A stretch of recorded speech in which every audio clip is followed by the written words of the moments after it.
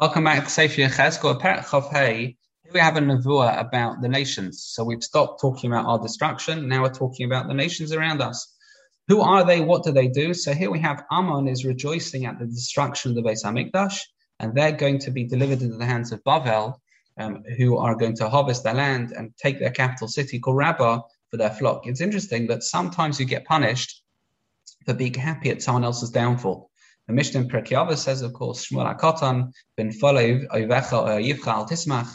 You're not allowed to be happy at their downfall. We have the last day of Pesach. The Ma'aseh Yodai Tvim Bayam va'atem omer Shira. Hashem says, hold on a second. You're going to have my handiwork. The Egyptians, people I created, they're going to be drowning in the sea. You're singing Shira. There is a concept of not rejoicing at the enemy's fall. Of course, we can praise Hashem when He saves us. But the rejoicing at the pain of enemies is inappropriate.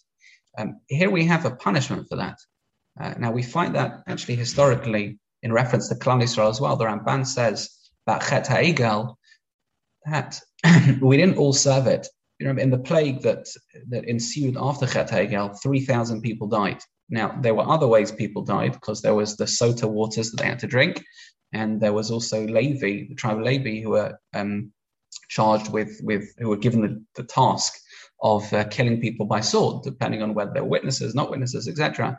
But nevertheless, it wasn't a major chelek, a major part of Klal Yisrael who served Chet HaEgel. So why were we all being punished? Ramban says there was a large segment of people who were happy with it. They were happy with the fact that the Egel was served. Now, what's so bad about being happy about something such that it's actionable? But of course, because being happy with something shows that that's what you want. The word ratz and ratzon are connected. Ratz means something you run towards. Ratzon is something you want. If you're happy with something, it shows, that's great. That's good. That's me. That shows what kind of person I am in terms of priorities.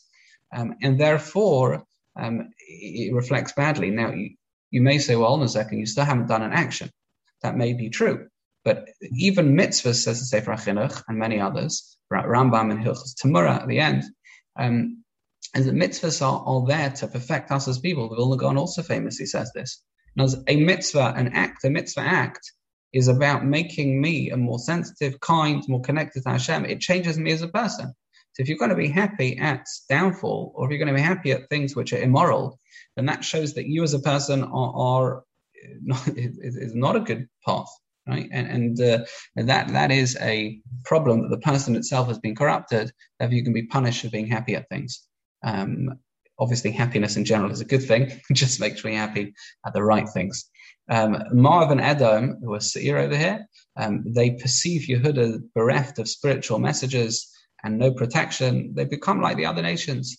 Moab's land is used, therefore, for the oppressors of Ammon to arrive there. Edom participate in the destruction of the Beis Hamikdash, and therefore they're going to be punished. The Plishtim are also going to be punished, because they were not nice. They displayed animosity, hatred to Klal Yisrael. They'll be wiped out as well. That is Perek Chav Hey of Sefer Yechezkel.